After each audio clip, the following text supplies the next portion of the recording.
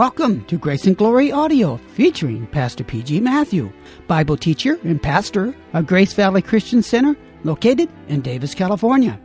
Today, Pastor Matthew continues in the Bible series on the book of Romans, with part 1 of this message entitled, The Jewish Problem Analyzed. If you have your Bible with you, please turn to Romans chapter 10, verse 1. Now, here's our teacher, Pastor P.G. Matthew. Heavenly Father, we pray that you help me by your Holy Spirit to preach the gospel that declares of a great salvation. Help us to give to people precise knowledge on how to be saved. There is so much confusion exists. So much human opinions presented us the gospel. Shine upon us, even now as we hear the word preached, and help us to be a people who will hear and do the will of God. This we pray in Jesus' name, amen. The subject in Romans 10, 1 through 4 is Jewish unbelief. It is also the problem of the vast majority of the Gentiles. The question St. Paul is dealing with is why most Jews are not saved. The answer is they fail to believe in their Messiah, Jesus Christ, the Son of David. They failed to cry out to him as the Gentile woman did, Lord, Son of David, have mercy upon me. Rabbi Shraga Simmons, in his article, he asked this question. For 2,000 years, Jews have rejected the Christian idea of Jesus as Messiah. Why? And he answers it. He says Jesus did not fulfill the messianic prophecies. He says Jesus did not embody the personal qualifications of Messiah. The blind Bartimaeus believed Jesus was the Son of God. The brilliant Rabbi Saul of Tarsus, the famous student of Gamaliel, believed. The New Testament witnesses to this truth, that Jesus Christ was the Messiah. Christianity's center is Christ, the Messiah, promised. Jesus himself said so. He challenged the people, who can convict me of sin? And he tells us that he has testimonies outside of himself that he is the Messiah. John the Baptist, John 5 verse 33, you have sent John, and he has testified to the truth. He has testimony from his own work. Verse 36, I have testimony weightier than that of John, for the very work that the Father has given me to finish, and which I am doing, testifies that the Father has sent me. And Jesus said the Father himself testifies. And the Father who sent me has himself testified concerning me. This is my beloved Son, in whom I am well pleased. And the Father says, hear ye him. Have you done that, sir? Not only that, the scriptures themselves, that is the Old Testament, gave witness to the Messiah, Jesus Christ. Jesus said, you diligently study the scriptures because you think that by them you possess eternal life.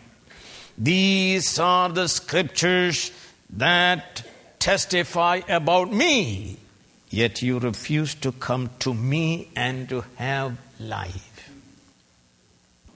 What about Moses?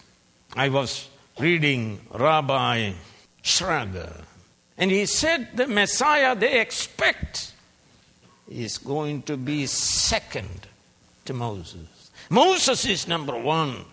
The Messiah is number two. But let's see what Moses said. John 5, but do not think I will accuse you before the Father. Your accuser is Moses, on whom your hopes are set. If you believed Moses, you would believe me, for he wrote about me. And not only that, the entire Old Testament, the law, the prophets, the writings, the Psalms, they all spoke of Jesus. Jesus himself said so after his resurrection, Luke 24. This is what I told you while I was still with you. Everything must be fulfilled that is written about me in the law of Moses, the prophets, and the Psalms. Friends, unless Christ opens the eyes of men, blinded by the devil, no one will see the glory of God in the face of Jesus Christ in the gospel and be saved. The greatest sin in the world is not the murder of the Messiah. It is unbelief in Jesus Christ, who was raised from the dead. So Jesus said in John 16, when he comes, he will convict the world of guilt in regard to sin and righteousness and judgment in regard to sin, because men do not believe in me. The greatest sin, sir. And if you have not believed in Jesus Christ, you have committed the greatest unpardonable sin. St. Paul identified this Jewish unbelief in chapter 9, 30 and 31, where he says, Israel pursued the way of justification, the way of righteousness, the way of salvation, the way of life, by their own works, ex ergon, and not by faith, ek pisteos. In Romans 9, 1 through 29, Paul deals with the salvation of sinners on the basis of divine sovereignty, divine election. In 9:30 through 10:21, he deals with it in terms of human responsibility. No one is saved unless he believes savingly in the Messiah, our Lord Jesus Christ. That is, you are responsible if you are not saved. So I want to speak to you about three things. The intense burden for souls. Second, the nature of unbelief. And third, Christ, the only way of salvation. The intense burden for souls. For unbelieving kinfolk of St. Paul. The unbelieving Jews reviled him, persecuted him, opposed his preaching, and planned to kill him. I read to you from 1 Thessalonians 2, 14 through 16. For you, brothers, became imitators of God's churches in Judea, which are in Christ Jesus. You suffered from your own countrymen the same things those churches suffered from the Jews who killed the Lord Jesus and the prophets. and also drove us out. They displease God and are hostile to all men in their effort to keep us from speaking to the Gentiles so that they may be saved. In this way, they always heap up their sins to the limit. The wrath of God has come upon them at last. Serious business, sir. Jew or Gentile, as long as you do not believe in Jesus Christ, you are heaping up sins to the limit. Yet St. Paul loved them and earnestly desired for their eternal salvation. This is clearly shown in the beginning of chapter 9 and 10 and 11. Their salvation was his heart's intense desire. So we read in 1 Corinthians 9 verse 20, to the Jews I became a Jew to win the Jews. To those under the law I became like one under the law, though I myself am not under the law, so as to win those under the law. To the weak I became weak to win the weak. I have become all things to all men, so that by all possible means I might save some. Romans 11 verse 14, in the hope that I may somehow arouse my own people to envy and save some of them. Not only he earnestly desired the salvation of the Jewish people, he prayed for them continually. He prayed for the one thing needful, their eternal salvation. The greatest need of fallen man is not more money, bigger house, newer cars, and iPad. Salvation. Soterian. Salvation, sir. What does it profit if you gain the whole world and lose your soul? Said Jesus. Paul prayed continually and exhorted us to pray always. Jesus, the Son of God, prayed to the Father with the loud cries and tears, we are told. Prayer is the means to God's ordained end. God ordains end as well as means to that end. God ordains elect sinners' salvation, and so he ordains that the gospel be preached to them. He ordains that we eat the daily bread and live, so he ordains the means to that end, that we work 6 days a week and make money to buy bread. Paul desired the salvation of his brothers. He prayed for them. George Mueller prayed for 60 years for 2 of his friends when he was a young man. And one came to his service 1 year before his death and was saved. And the other was saved 1 year after his death.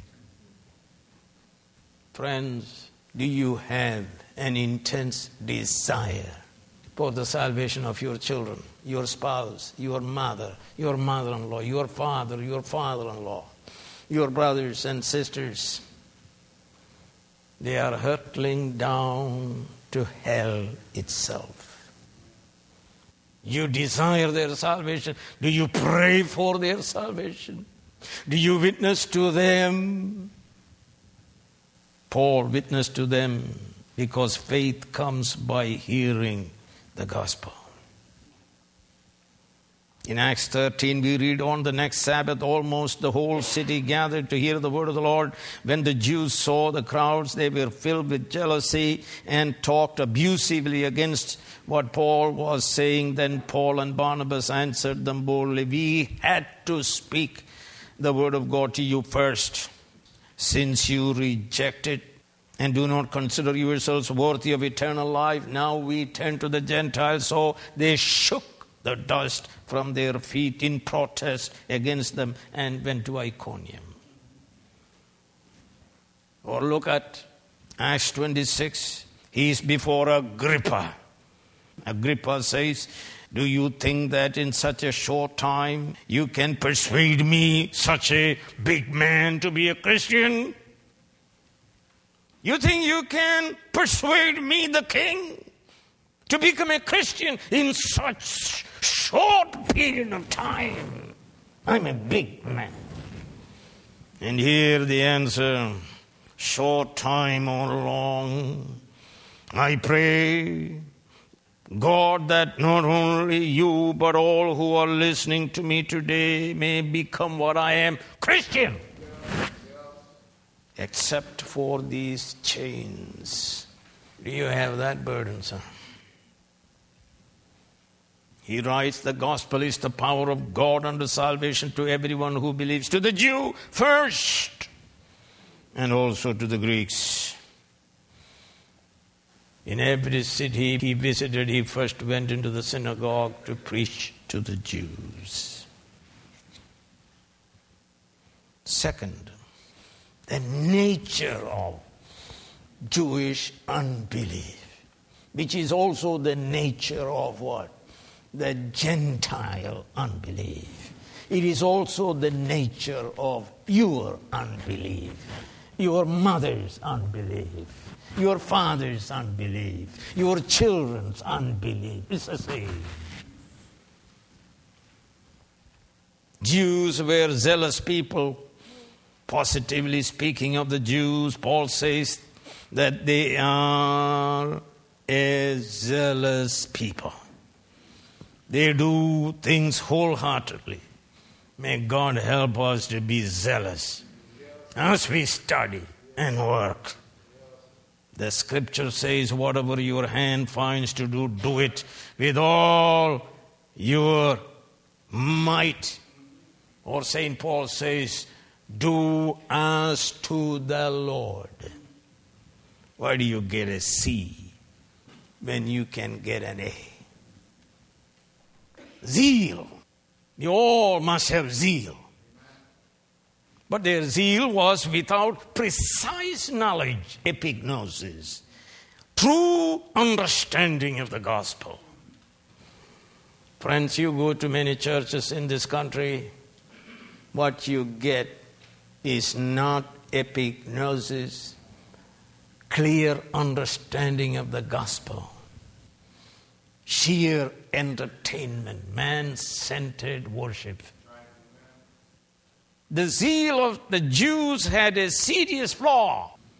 It was devoid of knowledge. The gospel of God concerning His Son. The gospel that Christ died for our sins and raised for our justification. So you see, in Acts chapter 22, verse 3 and 4, St. Paul says, I am a Jew born in Tarsus of Cilicia, but brought up in this city under Gamaliel. I was thoroughly trained in the law of our fathers and was just as zealous for God as any of you are today. So zealous, persecuted the followers of this way to their death, arresting both men and women and throwing them into prison. Zealous and persecuting. Zealous and opposing Jesus Christ. Zealous and murdering people. Acts 26, I too was convinced that I ought to do all that was possible to oppose the name of Jesus of Nazareth. And that is just what I did in Jerusalem. On the authority of the chief priests, I put many of the saints in prison. And when they were put to death, I cast my vote against them. Many a time I went from one synagogue to another to have them punished. And I tried to force them to blaspheme. in my fanaticism, in my obsession against them, I even went to foreign cities to persecute them. That's the problem, sir. When you have zeal without precise knowledge of the gospel. It is not enough to be fanatically religious and put on bombs and press it in the mall to kill people in the name of God.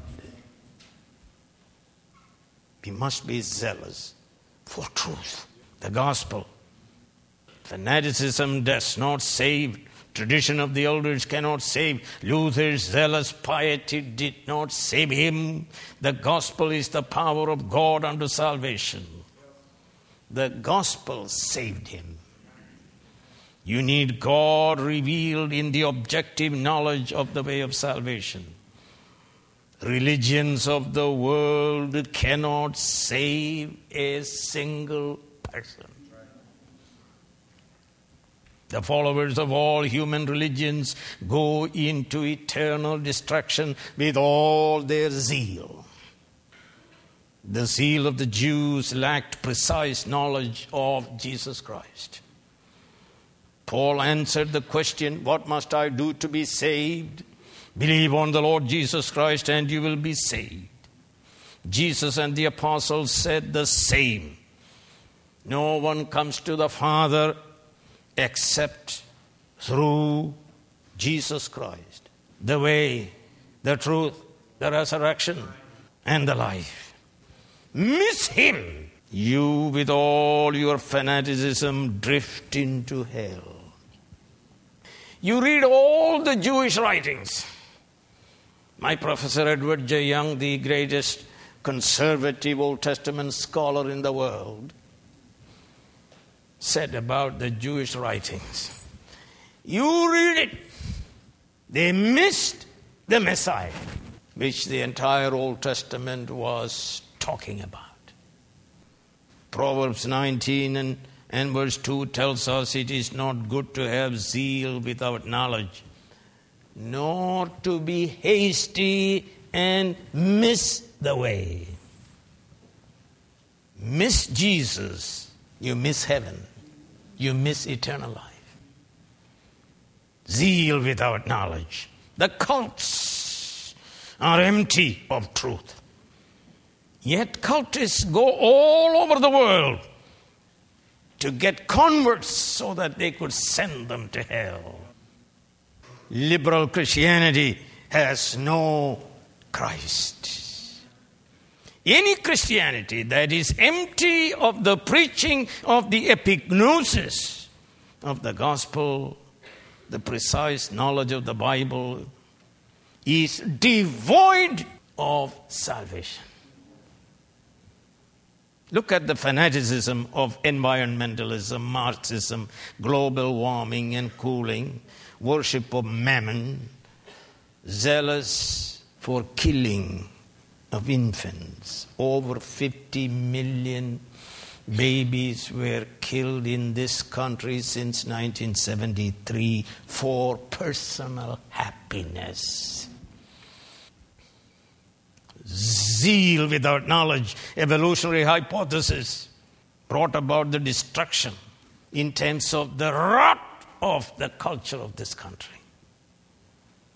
Paul says that his kinfolk were zealous, but they lacked precise knowledge of salvation, which St. Paul tells us in Romans 3, verse 21 through 26, how to be saved. By faith in Jesus Christ. There was a man in the 17th century England by name William Naylor. He rode into Bristol announcing that he was the Messiah. Zealous, but ignorant and arrogant. Run away from churches that are zealous but refuse to preach the gospel. You need the knowledge of true gospel to be saved. A London Christian bookstore owner was selling a book in his store. Dr. Martin Lloyd-Jones visited the store and told the owner that the author of this book virtually denied all the cardinal articles of the Christian faith.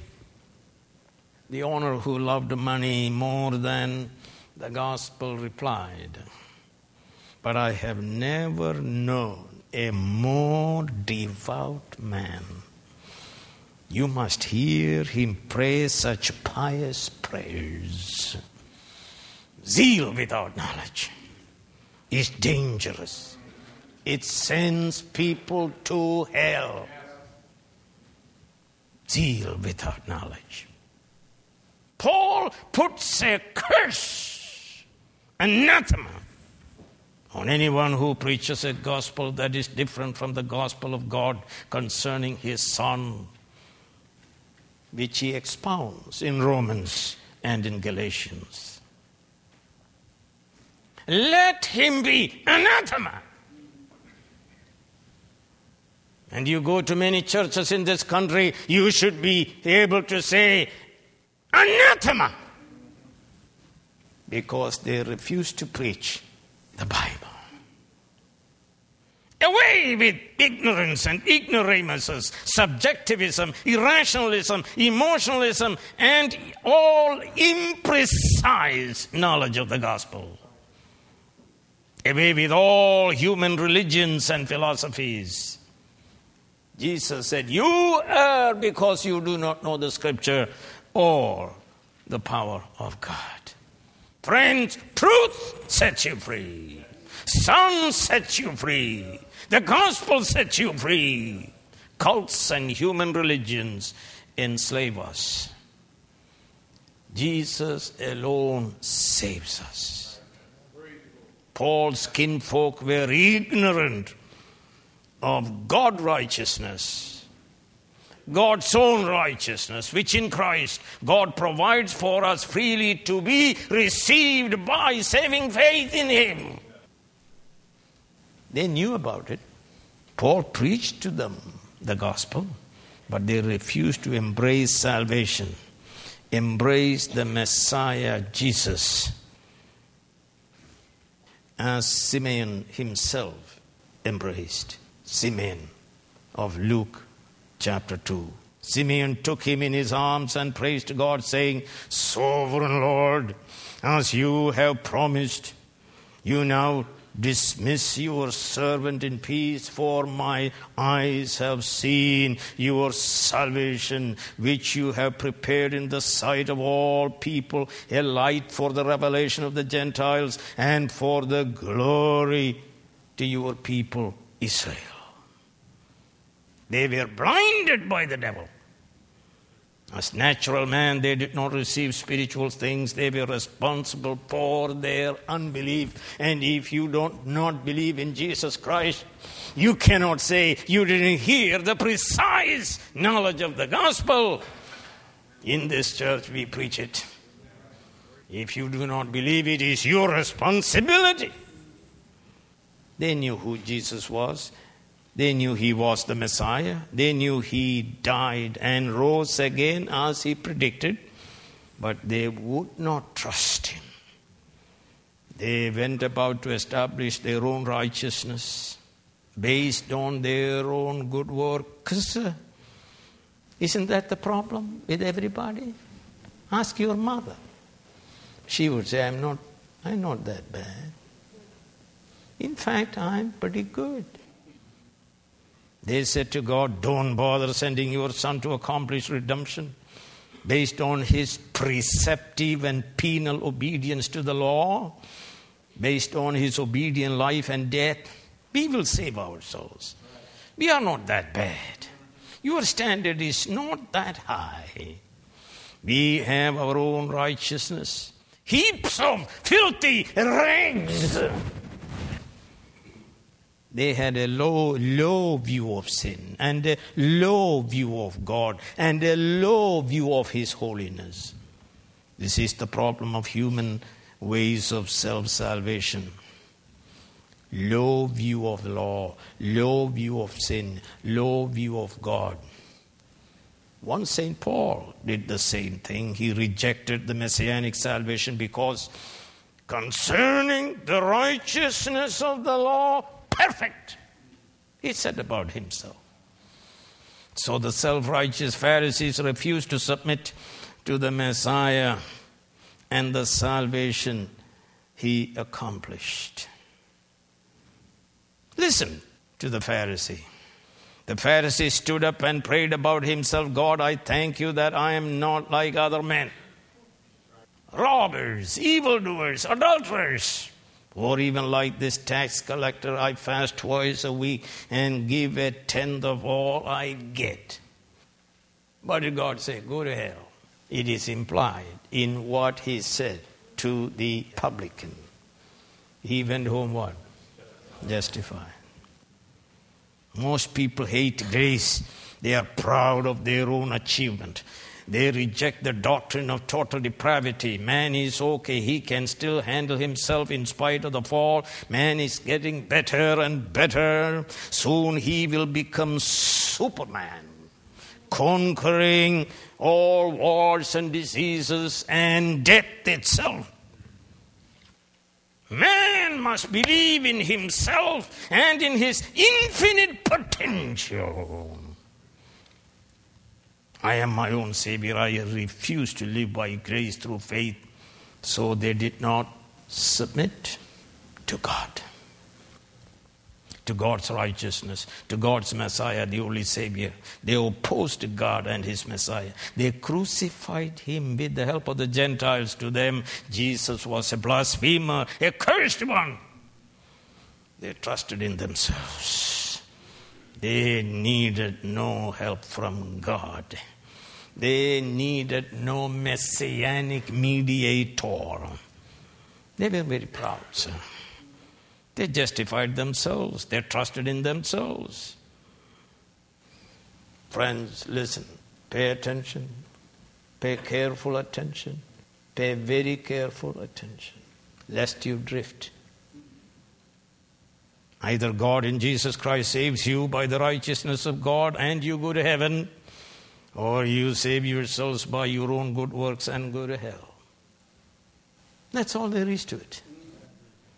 Vast majority choose the latter, self-salvation by a self-righteousness that stinks in the nostrils of God.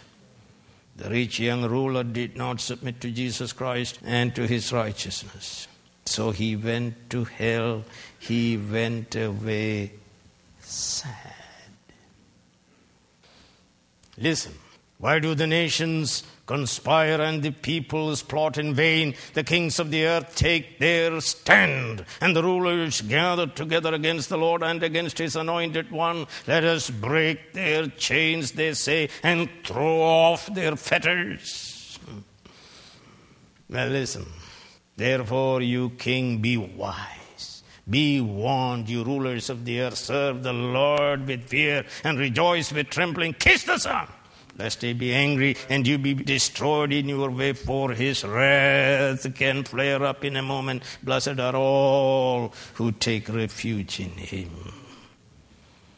The Baptist minister Jeffrey B. Wilson says, a sinner is never saved, do what else he may, until he has submitted to God's method of justification. The Jews, the people of the book, studied the scriptures diligently and yet missed the message of righteousness of God, missed its Messiah, Jesus Christ, the Savior of the world, Savior of Jews and Gentiles. Friends, kiss the Son. Believe in Jesus Christ. Surrender to him. Submit to the righteousness of God and throw away the dung of one's own righteousness. You are not going to be a Superman. You are going to die. And the others are dying all over the world.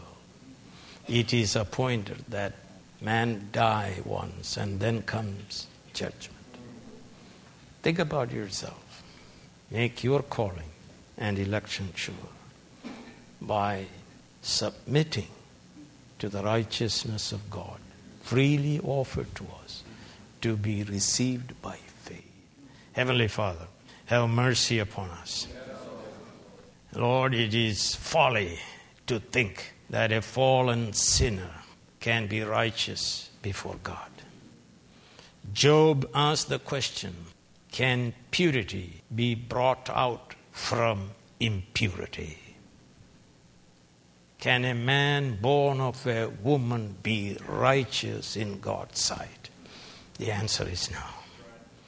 We praise you and thank you for sending your Son, Jesus Christ, who fulfilled your law actively and passively, preceptively and penally.